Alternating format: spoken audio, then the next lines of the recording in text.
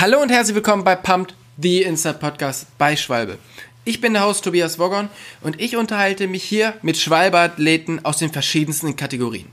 Von Downhiller zu Cross-Country-Fahrern oder von Triathlet zu Rennradfahrern.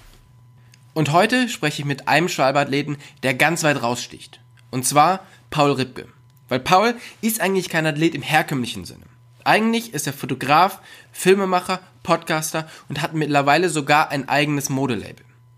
Aber er hat 2020 angefangen, Rennrad zu fahren.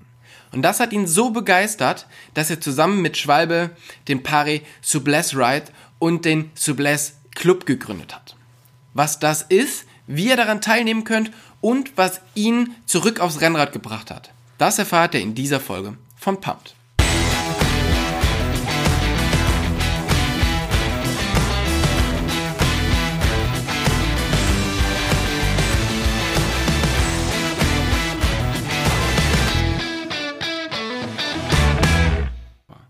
Paul, vielen, vielen Dank, dass du dir heute die Zeit nimmst, mit uns den Podcast aufzunehmen.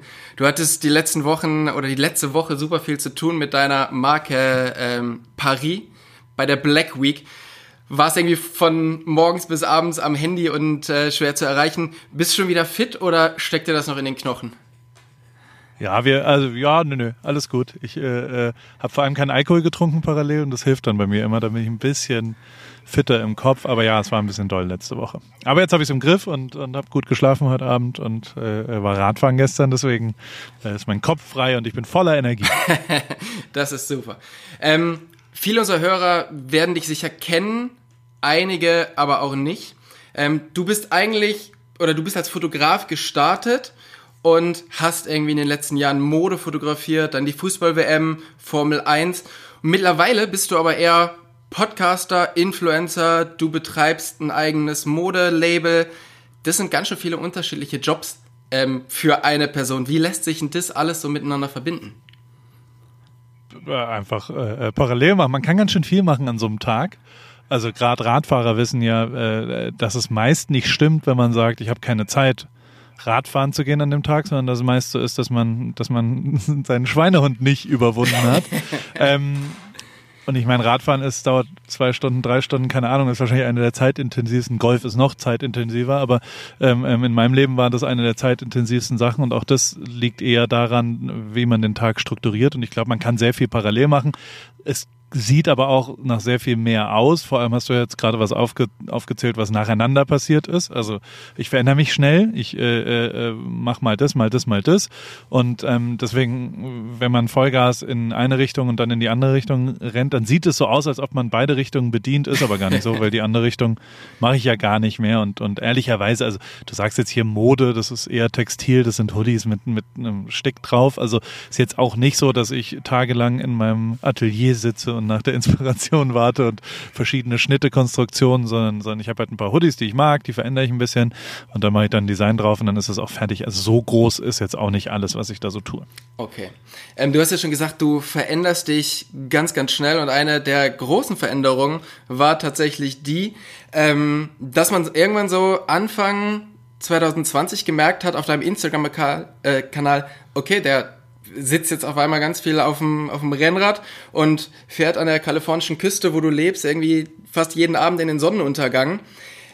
Wie ist es denn dazu gekommen, dass du jetzt so viel Rennrad fährst? Weil man muss ja schon ehrlich sein und für die Leute, die dich nicht kennen, erklären, du bist jetzt nicht so rein körperlich der Top-Vorzeigeathlet. 117 Kilo Lebendgewicht. Also ich habe einen Freund, das ist ein menschlicher Kontakt, wie es immer so ist. Einen Kumpel gehabt, der aus Australien kam und immer noch kommt und auch wieder hingegangen ist leider, aber der hier in Amerika gewohnt hat und den ich bei der Formel 1 kennengelernt habe, bei einem Formel 1 Rennen und der dann gesagt hat, ja, ich wohne in LA und ich so, oh, ich auch und der hat die Klamotten und die Fahrräder, also in der Formel 1 gab es neben den Autos, die schnell schnell im Kreis in einem Wettbewerb fahren, gab es für die Teammitglieder, für die Leute, die dort arbeiten, eine Extrawertung abends. Abends haben die Strecke immer aufgemacht und dann konnte man entweder rennen oder laufen oder Fahrrad fahren. Und dafür gab es Rennräder und dafür gab es auch Radtrikots. Also es gab quasi, das war eine Freizeitaktivität, um 19 Uhr macht die Strecke auf und dann ist da Ferrari in Rot gefahren und Mercedes, das waren wir, in Schwarz. Da bin ich aber noch kein Rad gefahren. Der Typ, der aber die Trikots gemacht hat und der auch die Fahrräder hergestellt hat, Nove hießen die Fahrräder, das ist inzwischen ein bisschen schief gegangen, Pedal Mafia heißt die Klamottenmarke, der hat diese Trikots hergestellt und der war zu Besuch in Austin bei einem Rennen und hat dann eben erzählt, dass er in L.A. wohnt. Dann habe ich gesagt, oh ja, ich wohne in Newport Beach, das ist nicht ganz L.A., ist eine Stunde südlich. Und er so, ich auch. Und dann habe ich gesagt, ja, komm doch mal vorbei auf den Kaffee. Dann haben wir uns sehr gut verstanden. Ich habe hier so ein Büro, wo auch 2 Plätze frei waren und ich habe dann gesagt, kannst auch hier sitzen.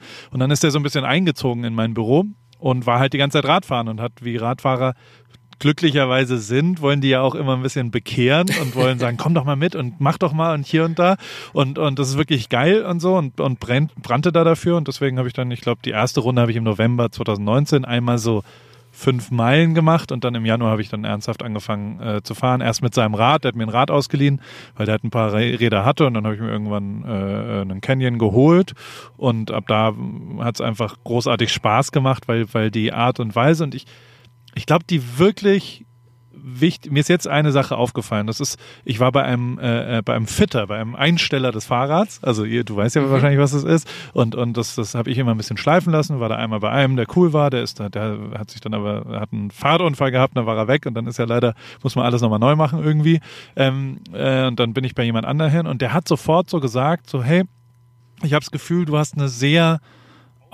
also er hat mein Rad so eingestellt, dass ich sehr aufrecht immer noch da sitzen kann und viel gucke und hat so sofort gesagt, ich habe das Gefühl von wie du fährst, also es war zwar auf einer Rolle, aber trotzdem schaust du sehr viel herum und bist nicht sehr in dir guckst nicht runter und konzentrierst dich auf deinen Körper und auf die sportliche Leistung, sondern du schaust viel und bist sehr aufrecht und bewegst deinen Kopf sehr viel und genau damit hat er komplett recht gehabt. Der Hauptpunkt am Fahrradfahren ist für mich, die Landschaft zu erleben und draußen zu sein und Sachen zu sehen. Und das gibt's nirgendwo anders in der Geschwindigkeit, wie weit man kommt, wie viel man sieht, was für geil ist. Deswegen gehe ich auch echt super gerne im Abendlicht Fahrrad fahren, weil es einfach ultra geil ist für mich, vielleicht als Fotograf, Filmemacher, dass das natürlich schon in die Vergangenheit damit reinspielt. Ich würde es aber eher umdrehen.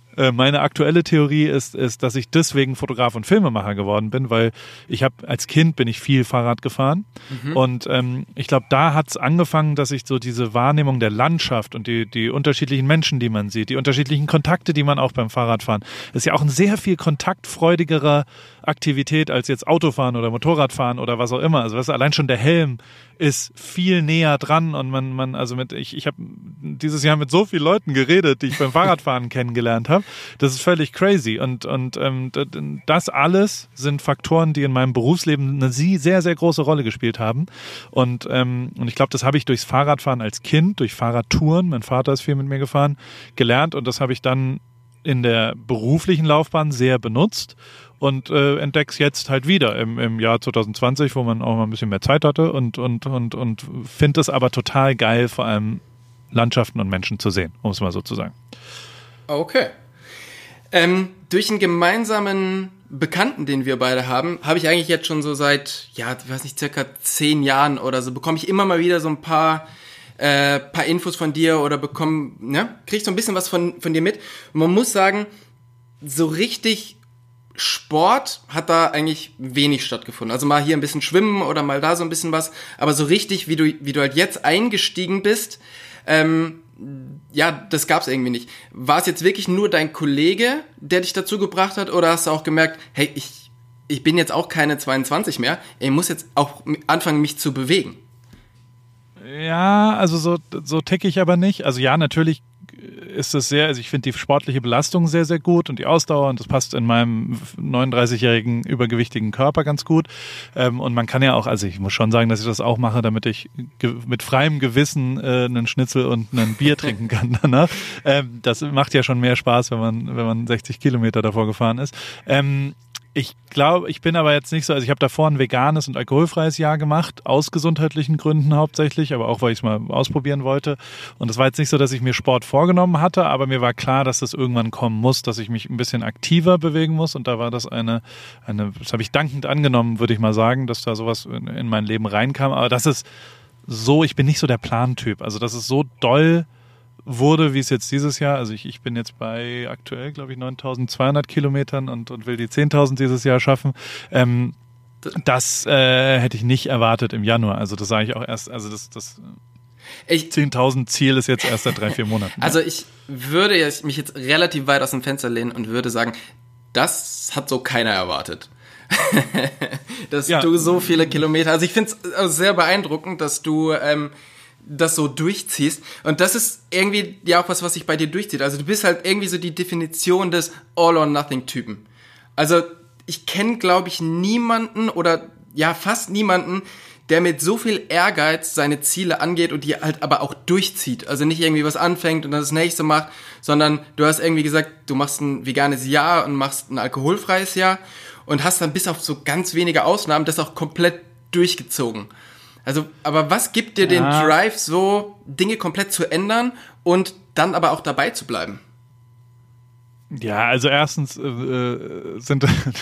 also es gibt ein paar Sachen, die ich so mache und wo das dann auch klappt, aber es gibt sehr viel mehr Sachen, die ich aufgebe dann. Also so, ich nehme mir schon auch fest vor, auf YouTube jede Woche 2 Videos rauszubringen und nach 2 Monaten kommt gar nichts mehr. Oder ich nehme mir fest vor, auf Instagram oder ich nehme mir fest vor, jede Woche einen Sportler anzuschreiben und um mit ihm zu arbeiten als Videograf oder sowas, also vor 2 Jahren in LA, um mal hier einen Kunden zu generieren und das höre ich dann auch einfach auf nach 2 Wochen. Also es ist jetzt lang nicht alles Gold, was da glänzt, aber es glänzt halt relativ, weil im Jahr 2020 durch Instagram und bla sieht man nur das, was klappt. Also so blöd, wie es klingt, das ist natürlich nicht so. Und ich bin auch nicht so, ich glaube, das, was ich wirklich ganz gut kann, ist mutig einfach ausprobieren. Mhm. Und dann bleibt halt 1 von 10 übrig oder vielleicht ist auch 1 von 20, vielleicht ist auch 1 von 3, aber wenn man viel macht, dann kann man einfach auch, dann kann eins der Sachen auch wahrscheinlicher klappen, glaube ich.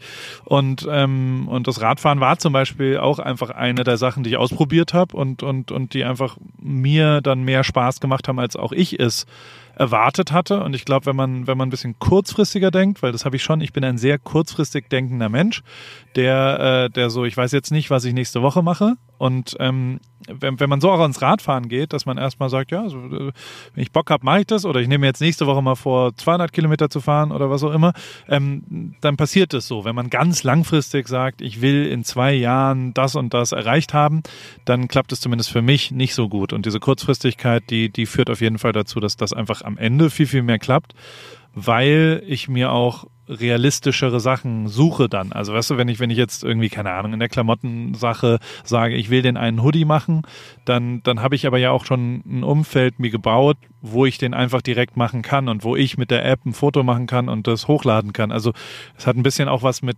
Größe oder mit Trägheit der Entscheidung dann hinten raus zu tun und das ist vielleicht was ich intuitiv gemacht habe, aber auch einfach nur, weil mir ganz, ganz schnell langweilig wird und weil ich keinen Bock habe auf Konzernstrukturen und auf verlorene Energie. Ich will, dass wenn ich sage, ich will es jetzt grün, dann soll es auch grün werden und dann will ich nicht 3 Monate darüber diskutieren und daran scheitere ich ganz, ganz, ganz, ganz oft. Das muss man jetzt auch mal sagen, dass es ganz oft so ist, dass ich an Langfristigkeit scheitere, dass ich ganz, ganz, ganz oft an gemeinsamen Meinungen scheitere. Also so, weißt du, wenn ich sage, ich will es grün und jemand anders sagt, ja, aber rot wäre auch schön und vielleicht können wir in rot-grün gestrichen, bla bla bla, das kriege ich nicht hin. Da verliere ich sofort die Leidenschaft und dann ist es mir auch egal. Es gibt so ein paar Leute, die gelernt haben, mich zu handeln, also zum Beispiel die Formel 1, also die waren mit Sicherheit die Besten im mich handeln. Die haben zum Beispiel dann am Ende aufgehört, es war das Mercedes-Team und der Mensch, für den ich gearbeitet habe, war der Kommunikationschef und der gesamte Team Principal war Toto Wolff und mit beiden habe ich sehr eng gearbeitet, wie auch mit den Fahrern. Und alle, da saß ich mal beim Abendessen und alle haben dann irgendwann gesagt, schauen wir mal, was wir nächste Woche machen. Und dann habe ich so gesagt, ja, nee, wir müssen jetzt auch mal richtige Pläne machen und wir müssen auch mal ein Konzept machen und immer nur so. Und dann haben die sich alle totgelacht über mich. Und dann habe ich gesagt, warum lacht ihr denn jetzt alle so? Und die saßen alle an einem Tisch, die Entscheider dieses Formel-1-Teams. Und dann haben die gesagt, Paul, wenn wir eins gelernt haben, ist, dass vor Freitag 13 Uhr und du kommst an die Strecke, macht es überhaupt gar keinen Sinn, dir auch nur irgendwas zu erzählen, was du nach Freitag 13 Uhr machen sollst. Wir erzählen dir an dem Morgen, was du machst. Dann gibt es wenige Leute, die die Qualität abliefern, die du und das Engagement abliefern. Aber dir am Mittwoch zu sagen, was du am Freitag machen sollst, ist absolut völlig irrelevant. Du hast es garantiert vergessen am Freitag und du bist völlig unbriefbar. Das heißt, und das kann man auch tatsächlich auf Firmen anwenden und auf Projekte oder was auch immer, Kooperationen oder Podcasts, die ich mache oder was auch immer. Schlaue Leute handeln mich so, dass ich Bock drauf habe. Und das ist gar nicht so schwer, weil ich total leicht beeinflussbar und motivierbar bin und total viele Sachen richtig geil finde. Wenn man aber langfristig und strukturiert und alle abholen und gemeinsam nochmal quatschen, das ist das Schlimmste. Die 2 Wörter. Das erste Wort Budget finde ich das Schlimmste. Also wenn jemand fragt, was ist denn da das Budget für? Was soll denn das für ein Ansatz sein? Also ja, hier hast du 20.000 Euro, die kannst du jetzt ausgeben und was auch immer. Es muss doch ein bewertbares sein. Du musst doch sagen, ich möchte gerne einen Flugzeugträger mieten und dann explodieren da Sachen, das kostet aber 32.000 Euro oder 2.000 Euro oder 500 Euro oder was. Also, dass man einfach so einen Koffer voller Geld irgendwo hinstellt und sagt, ja, damit musst du jetzt das Beste draus machen, ist völlig falsch rum gedacht. Und das Zweite ist, mal quatschen, was man so machen könnte. Das ist das Schlimmste, was man mit mir machen könnte, weil dieses Brainstorm und bla und was auch immer, ich brauche bewertbare, schnelle und direkte, also so, dass man sagt, guck mal, das wollen wir mit dir machen, das ist da. Oder sag du uns, was wir machen wollen, aber so gemeinsam brainstorming-mäßig ein paar Ideen entwickeln und mal gucken, was passiert und was man mal machen könnte. Da schlafe ich schon ein bei der Frage. Manchmal muss ich den Termin machen, der hat noch nie irgendwas gebracht. Also das ist was, und das ist natürlich auch ein Sportansatz. Und weil du vorhin gesagt hast, ich habe schon, also Sport hat schon eine sehr, sehr große Rolle gespielt. Eben nicht aktiv als Sportler, muss man auch zugeben, aber so, ich bin nach Hamburg gezogen und habe 5 Jahre lang in einem Hockeyclub zum Beispiel die gesamte weibliche Jugend dort trainiert als Trainer. Ich war Hockeytrainer 4, 5 Jahre lang neben Fotografieren. Also ich habe quasi Fotografieren nebenher gemacht und hab zum Geld verdienen Hockey trainiert. Und ich habe eine Fußballgruppe organisiert. 7 Jahre lang, jeden Sonntag haben wir Fußball gespielt in Hamburg in so einer Fußballhalle, die ich alles organisiert habe, die mir wichtig war ich immer der Schlechteste, aber deswegen habe ich es organisiert, damit ich mitspielen durfte. Aber trotzdem, hat das immer eine große Rolle gespielt. Da habe ich die Hälfte meiner Kunden kennengelernt über den Sport. Mein erster Job als Fotograf, mein erstes Studio war ein Vater von Hockeyleuten. Das Fußballbuch One Night in Rio haben wir mit einem Verlag gemacht, dessen Vater ich auch die Tochter trainiert habe im Hockey. Und also Sport hat immer eine riesengroße Rolle gespielt in meinem Leben. Fußball war immer sauber, ein leidenschaftlicher Fußballfan gewesen und habe auch immer wieder Sachen dort gemacht. Und so war es eben auch mit dem Rennradfahren am Ende, dass es schon immer irgendwo eine Rolle gespielt hat, glaube ich. Also so in meinem Leben von 4 bis 16 Fahrradfahren, danach Die Hard Fan. Also so, ich habe eine Klausurenphase, als ich studiert habe, abgesagt, weil Tour de France-Etappen in Alpe d'Huez mit Jan Ullrich da waren. Und ich gesagt habe, da schreibe ich keine Klausur. Da gucke ich den ganzen Tag Jan Ullrich. Und ich stand schreiend vom Fernseher teilweise und habe die hard das konsumiert und jetzt fahre ich halt wieder Fahrrad. Also das sind ja immer unterschiedliche Faktoren. Das heißt ja nicht immer, dass man immer Fahrrad fahren muss. Aber Sport und die Ideologie war für mich immer sehr, sehr wichtig. Ja. Aber es ist spannend, dass du das so sagst, dass du dass ich eben alles ganz, ganz schnell entwickeln muss und dass es dich langweilt, wenn es halt so super planbar ist, weil jetzt vor allen Dingen Hockey, ich meine, da weißt du am Saisonbeginn schon genau, zu welchen Daten du wann irgendwo spielen musst. Und beim Radfahren ist es halt so, ich meine, du setzt dich ja jetzt nicht drauf und fährst eine 200-Kilometer-Runde, sondern du musst das ja langsam aufbauen. Das heißt, es ist ja schon alles mit Planung. Oder bist du da wirklich so Lernen durch Schmerz und du setzt dich drauf und machst es einfach? Genau. Also da hätte ich ich wollte dich nicht sofort unterbrechen, aber genau das mache ich. Ich setze mich einfach aufs Rad und fahre eine 200-Kilometer-Runde und dann leide ich eine Woche danach, weil ich dumm bin. Aber genauso mache ich es, ja. Also genau so einen Scheiß mache ich, ja. Okay, cool. Bis vor 2 Jahren war eigentlich so Rennradfahren, ja, komplett tot. Also es hatte eben diese krasse Hochphase mit Jan Ullrich, wo du das geschaut hast, wo halt es wahrscheinlich, ja, Tausende von Leuten genauso gingen wie dir, die halt wirklich alles weggelegt haben, um das zu schauen. Dann kamen aber diese ganzen Dopingprobleme und so das ganze Image vom Rennrad ist halt irgendwie so abgesackt. Und jetzt habe ich so das Gefühl, es gibt so ein Rennrad 2.0 irgendwie.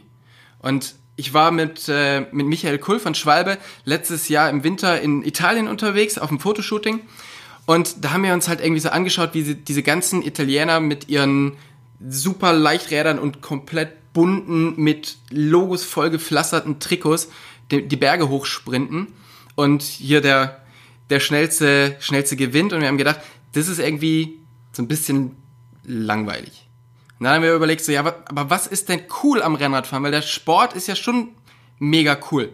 Und dann sind wir halt eben wieder so auf dich gekommen, wie du das machst, weil du halt irgendwie so einen ganz anderen, so eine ganz andere Herangehensweise hast. Und da ist jetzt so die Frage, was ist denn so deine Auffassung von Rennradfahren? Oder wie nimmst du das wahr oder wie möchtest du das machen?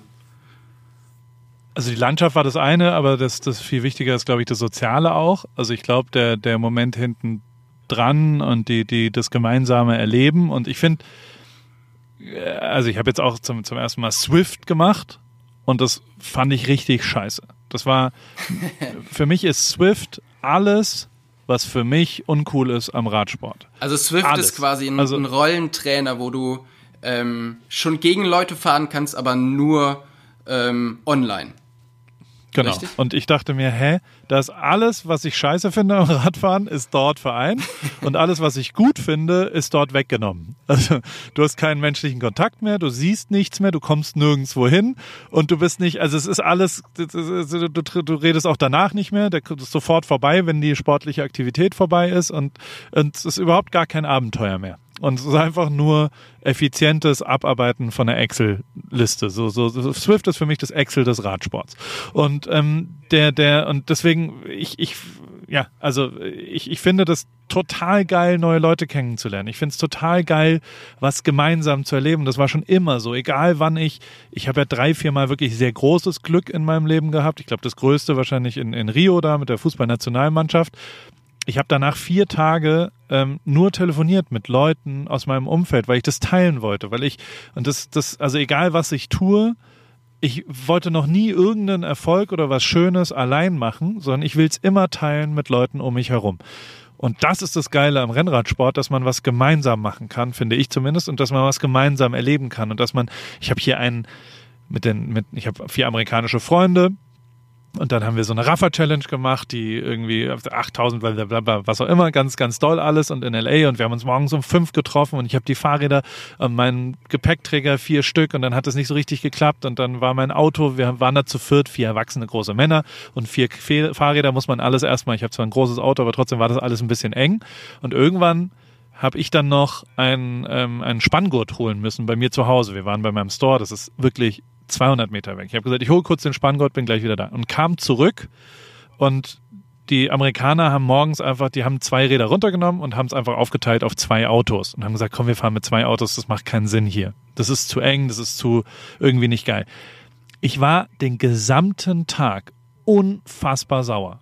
Und vor allem auf mich selber, weil es mir das weggenommen hat, gemeinsam für mich, war mir klar, dass wenn wir das geschafft haben, danach gemeinsam in dem Auto 45 Minuten nach Hause wieder zu fahren, das ist, warum ich das alles tue. Um das gemeinsam zu erleben und zu teilen danach und drüber zu reden und zu analysieren, wie das war und nochmal retrospektiv irgendwie reden, vielleicht auch ein Bier dabei trinken, keine Ahnung.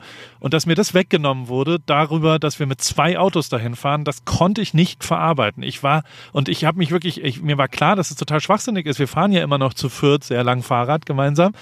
Aber es hat 1,5 Stunden gedauert, bis ich überhaupt mit denen wieder geredet habe auf dem Ding. Ich war so sauer. Und das zeigt eben, das ist das, was ich so geil finde daran, das gemeinsam zu erleben und das zu machen. Und das ist ja schon dann auch, also wir sind ja hier in einem Schwalbe-Podcast und diese ganze Suppress Rides und sowas sind ja genau die Definition davon. Ich war jetzt in Deutschland im Oktober und habe da 2, 3, 4, 5 Rides mitgemacht und das sind alles Leute, die ich noch nie gesehen habe. und die danach Freunde sind und die sich an diesen Tag erinnern. Und das ist so geil, sowas gemeinsam zu erleben und danach ein Eis zu essen und irgendwie diese Geschichten zu hören von den Leuten und auch sie dabei zu sehen, wie sie was schaffen, was sie, glaube ich, allein vielleicht nicht geschafft hätten, vielleicht sogar noch nicht mal sich getraut hätten, weißt du? Und das ist schon, also wenn das möglich ist, mega geil. Und das ist natürlich, ist quasi es ist ja eigentlich ein kompletter Einzelsport. Ja. Und aber ich finde die Mannschaftssportvariante, die schon sehr relevant ist daran, sehr, sehr, sehr beeindruckend und für mich sehr erfüllend. Und das ist das, wo meine Leidenschaft reingeht, auf die Mannschaftssportvariante.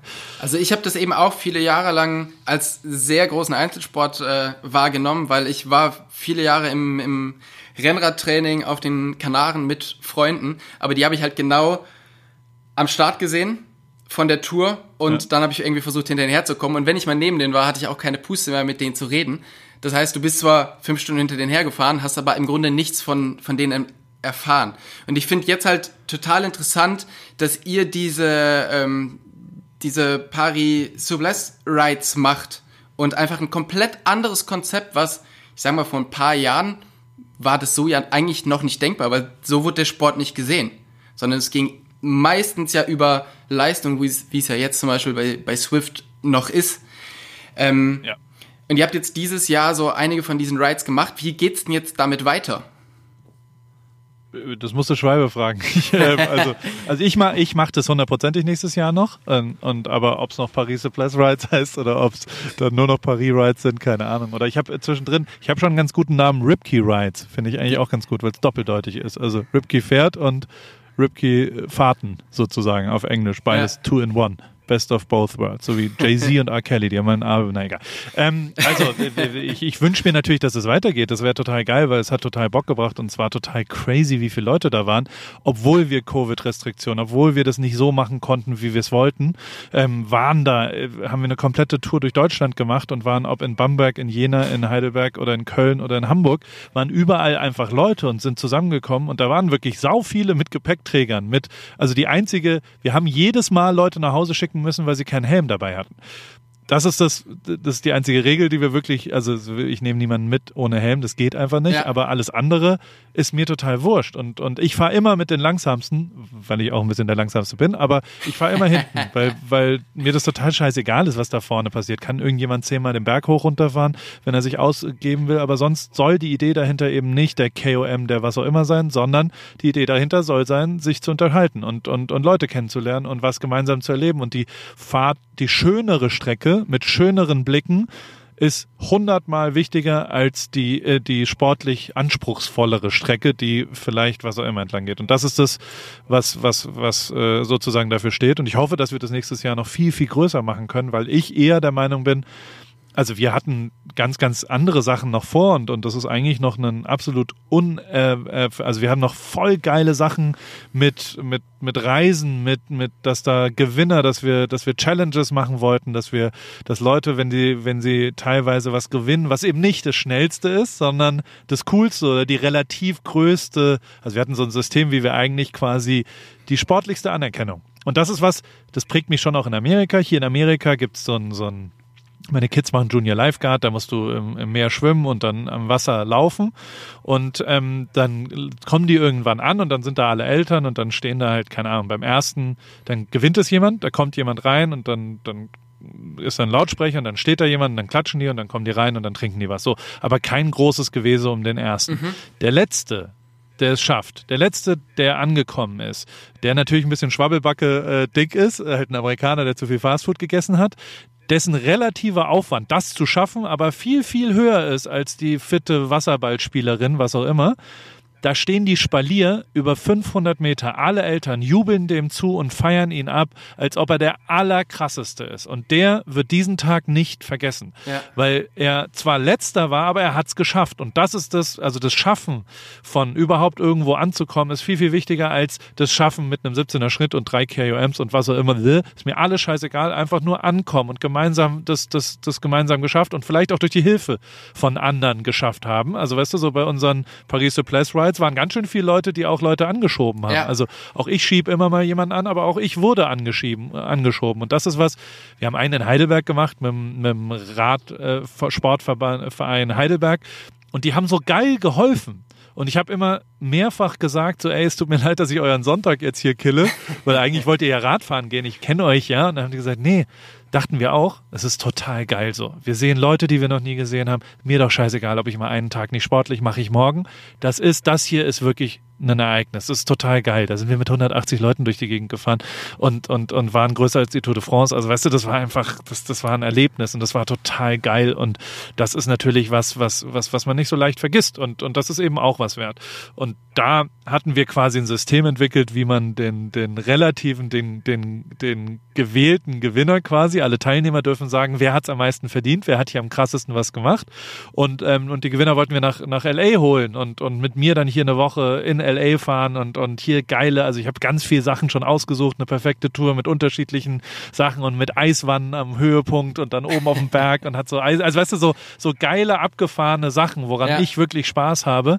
Und das konnten wir halt alles nicht machen wegen Covid und Travel und allem. Und also ich hoffe zu Gott, dass wir das alles noch nächstes Jahr realisieren können mit Schwalbe. Ja. Und ich glaube, bisher war es ja auch eigentlich ein Erfolg, zumindest hoffe ich das. Und ich glaube auch, also und das ist schon, also Fakt ist, dass immer wenn Sachen passieren, die wirklich, und das ist jetzt ein großes Wort und jeder sagt immer, aber Authentizität ist ja die Hauptwährung im Jahr 2020, in egal was du an Werbeaktivitäten, an was auch immer tust. Du glaubst einem Fußballspieler, der eine Schnitzelwerbung macht, dem glaubst du das nicht mehr, weil der ist kein Schnitzel. Punkt, Schluss aus, fertig. Also weißt du, das ist, du musst echte Geschichten erzählen und eins muss man Schwalbe absolut lassen.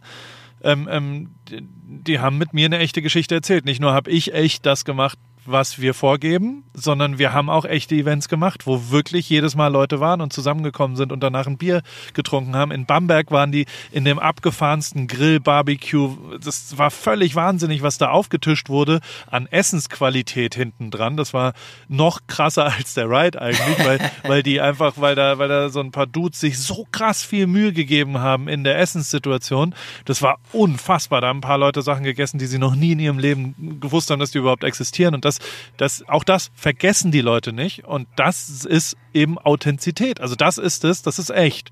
Und ich, klar, ein bisschen egozentrisch, aber würde sagen, dass das die 1000-mal, also es ist eine Ultra und also am Ende will Schwalbe Reifen verkaufen und wofür sollte die breite Masse, und das ist jetzt ein bisschen Marketinggelaber aus meiner Sicht, weil das nur mal mein Beruf ist seit 15 Jahren, aber wie kriegst du denn hin, dass du gar nicht transportierst, ich habe den besten Reifen am Markt, sondern ich habe den verlässlichsten Reifen am Markt. Ich bin jemand, wo genau der Paul, der einfach, ich habe doch überhaupt gar keinen Bock mehr, Reifen zu wechseln. Ich will überhaupt nichts mit Reifenwechseln zu tun haben.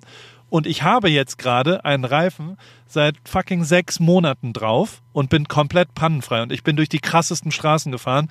Tubeless Schwalbe Pro One ist tatsächlich der verlässlichste Fahrradreifen da draußen und ich habe nie wieder irgendwas anfassen müssen, weil das Thema gelöst ist. Klar, vielleicht kostet er auch 15 € mehr als andere, aber dadurch, das bin ich 100-mal bereit zu bezahlen, damit ich nichts mehr mit Reifenwechsel zu tun habe, weißt du? Und es ist mir auch scheißegal, ob ich deswegen vielleicht 5 km/h langsamer übers Jahr hinweg fahre, weil ein anderer Reifen mir schneller wäre, die Verlässlichkeit.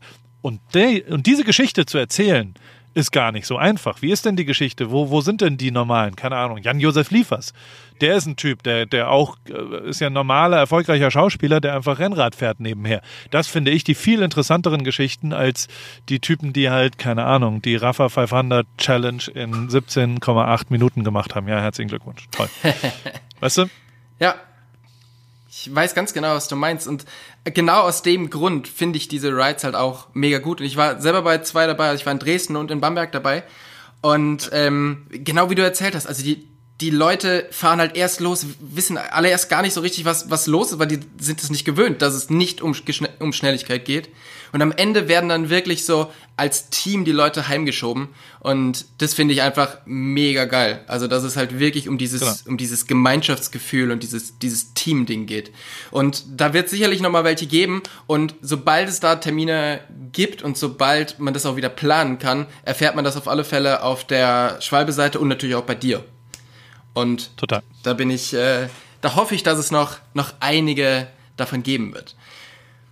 In deiner Karriere ist es immer so ein bisschen so, also es hat ja nie jemand wirklich auf dich gewartet, oder? Also es hat jetzt niemand gedacht, wir bräuchten bei dieser Fernsehsendung noch unbedingt jemanden, der unsere Gäste fotografiert.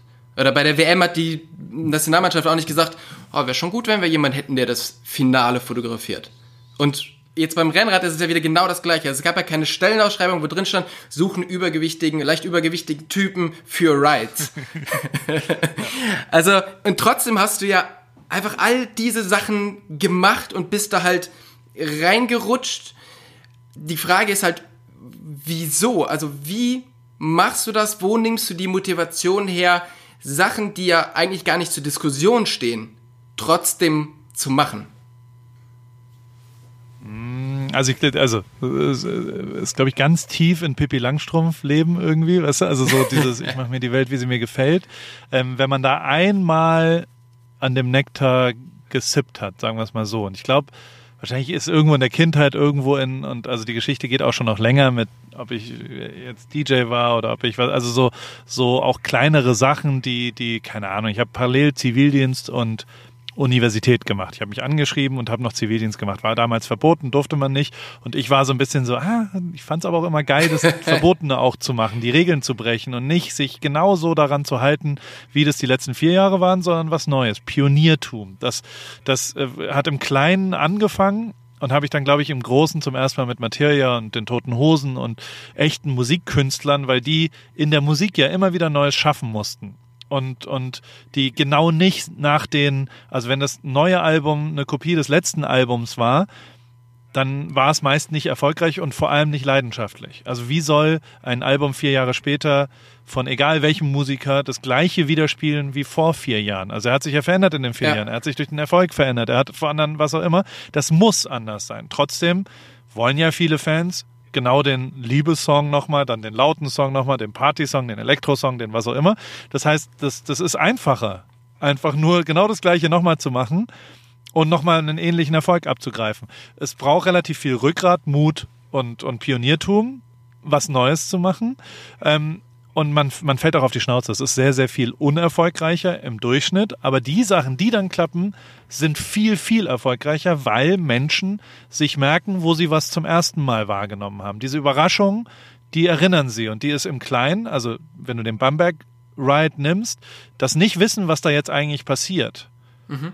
Diese Unsicherheit, die ist viel, viel wert. Das heißt, es geht negativ eigentlich los und man hat ein bisschen Angst vielleicht und man denkt, was passiert denn da? Und danach aber dann was Positives zu erleben, das schlägt viel, viel positiver danach aus. Wenn man, also auch wenn man, keine Ahnung, keine Ahnung, du kannst ja zum Beispiel mal Clipped In and Free, das ist so eine Radinfluencerin, die, glaube ich, jetzt Radsport Deutschland auch nicht so richtig cool findet. Die macht aber neue Sachen. Und die macht es ziemlich gut.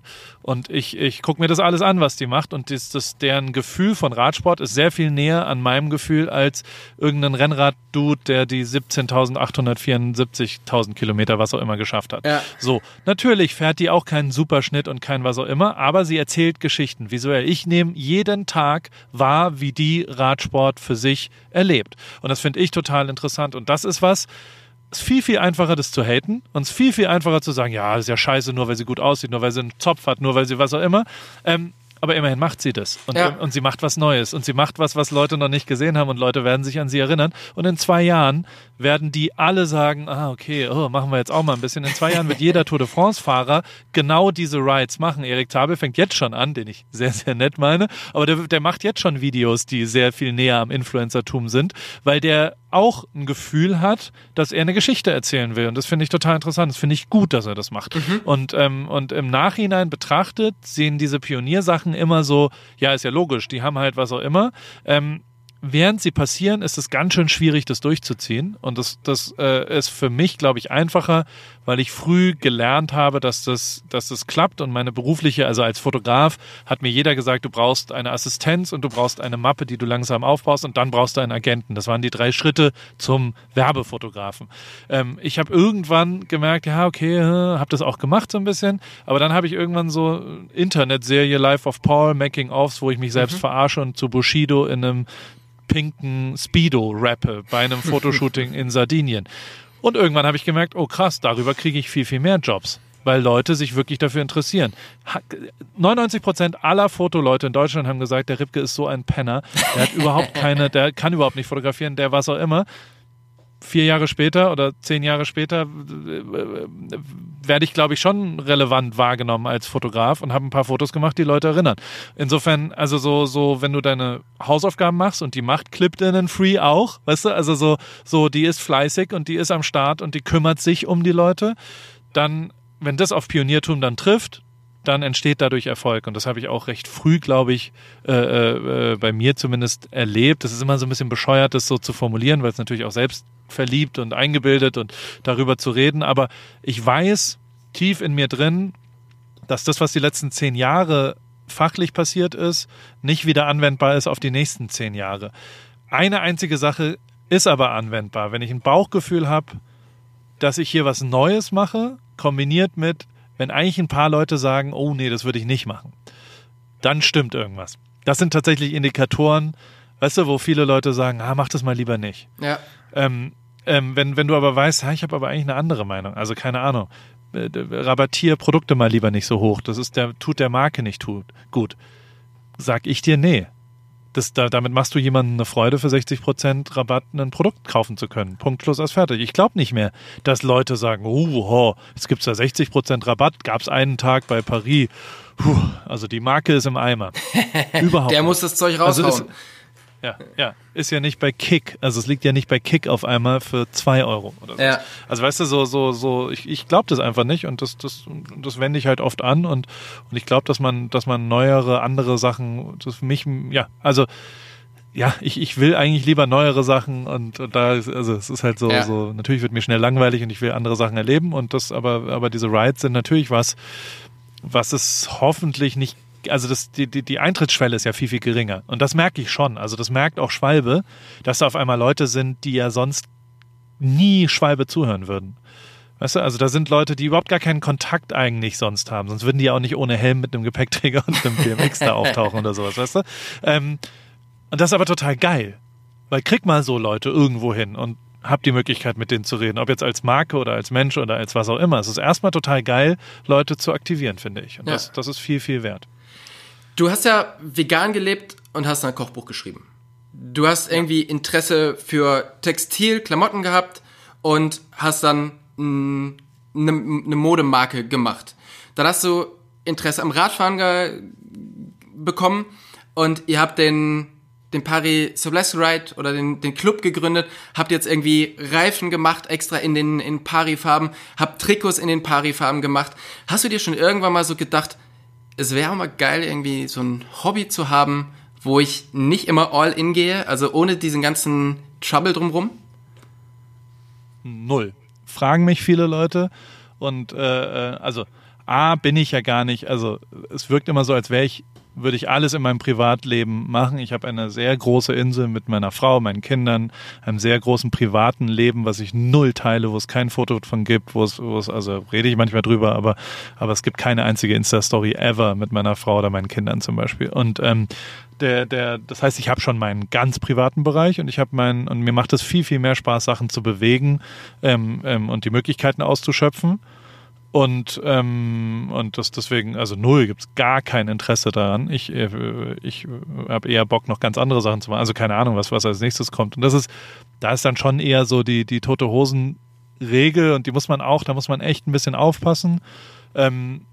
Ich tendiere, also jetzt zum Beispiel, wenn wir jetzt hier so über die Rides reden, dann macht mir das Spaß, weil wir haben ja schon Erfolg. Da waren ja Leute, das ist anfassbar. Diese Veranstaltung in Bamberg, die gab es. Ja? Da gab es auch, da haben sich 5-mal so viele Leute angemeldet, wie wir zulassen konnten. Das ist ein Erfolg, da rede ich gerne drüber. Worüber ich nicht rede, ist über Ankündigungen. Also, und das ist was, wo Fotografen und Videografen und so meine Branche ein bisschen zu sehr dazu tendiert, glaube ich. Und ich habe das von den Toten Hosen gelernt, mit denen ich sehr viel gearbeitet habe, 4-5 Jahre lang. Und die mir immer gesagt haben, lieber unter ankündigen und overperformen durch das Produkt. Also lieber gar nicht sagen, wir fahren da ein bisschen Fahrrad. Und dann kommt hinten dran ein Rinderfilet aus dem Teriyaki-Grill und das krasseste Bier, also jetzt mal lieber überdelivern bei der Aktion selber. Mache ich bei Paris bis heute. Also so, das Produkt ist viel zu gut für den Preis, den ich anbiete zum Beispiel. Also jede andere es ist tatsächlich so. So, und dementsprechend, das ist auf Langfristigkeit ausgeliefert. Wenn du mich jetzt fragen würdest, was machst du als nächstes? Keine Ahnung. Wenn ich es wüsste, würde ich es auf gar keinen Fall dir sagen. Weil, und das ist das Schöne, das habe ich, glaube ich, durch die Fotografie gelernt, du kannst es ja zeigen. Also ich kann Fotos machen. Mein Bruder forscht in der Gentechnik in Harvard und an der Charité in Berlin, 50-50. Also der ist Professor, Doktor, ist sehr viel schlauer als ich. Der kann aber dir nicht zeigen, was er macht. Ich kann dir Fotos zeigen, ich kann dir Videos zeigen, ich kann dir jetzt 5 Links schicken und dann verstehst du zumindest, ich kann meinem 8-jährigen Kind erklären, was ich mache. Das ist eine großartige Chance und Möglichkeit. Was man aber nicht unterschätzen kann, ist, das ist auch eine Bürde, weil dann sieht man halt auch, was man gemacht hat. Und wenn man davor, also weißt du, keine Ahnung, ich habe diese von dir angesprochenen, ich habe die Gäste von Reinhard Beckmann fotografiert 3 Jahre lang und habe diese Fotos komplett geheim gehalten, habe niemandem davon erzählt und habe dann 1 Jahr lang 365 Fotos, jeden Tag ein neues Porträt gepostet und jeden Tag war das auf so einem hohen Level an Qualität, also an Berühmtheit auch, dass sich ganz Foto Deutschland gefragt hat, woher hat der jetzt ein Foto von Thomas Gottschalk? Wie kann das sein? Ja, da gibt es keinen Kontakt oder wie geht es? Und das war mein Antrieb und das fand ich eben durch das Produkt zu überzeugen und nicht nachdem ich Thomas Gottschalk fotografiert habe, schon mal ein Selfie mit ihm zu posten und zu sagen, hey, just shot Thomas Gottschalk, es wird so krass und so geil und Ankündigungen und bla.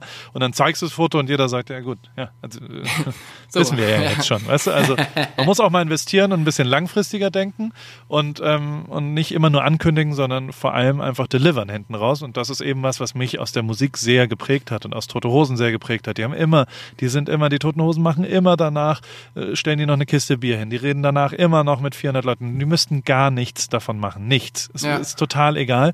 Aber das ist, warum die so erfolgreich sind, so langfristig erfolgreich und so grundfest zufrieden auch, weil sie sich einfach Mühe gegeben haben und weil sie deswegen auch vielleicht ein bisschen mehr das Gefühl haben, dass sie dieses Glück, was ihnen passiert ist, auch ein bisschen mehr verdient haben. Ich wehre mich manchmal gegen verdient, aber trotzdem, das ist ja was, also auch bei Paris The Place Club haben wir uns Mühe gegeben. Ja. Wir haben uns wirklich Mühe gegeben und haben es nicht einfach so runtergerockt und haben gesagt, ja, ist doch scheißegal, hier hast du eine Kappe und dann geh nach Hause, sondern wir haben Liebe ins Detail gesteckt. Wir haben in Heidelberg kommen 5 Leute mit Michael und allen anderen und geben sich Mühe und kümmern sich um die Leute und ziehen den Leuten neue Reifen auf und so weiter. Das heißt, da hat man auch verdient, dass das vielleicht ein Erfolg ist und deswegen. Und das ist was, warum mir es auch Spaß macht mit Schwalbe, muss ich schon sagen. Also ich mache solche Sachen ja schon seit 5-6 Jahren und das ist eine der erfolgreichsten Sachen, weil es sich am besten anfühlt, weil es wirklich echte Ergebnisse hat.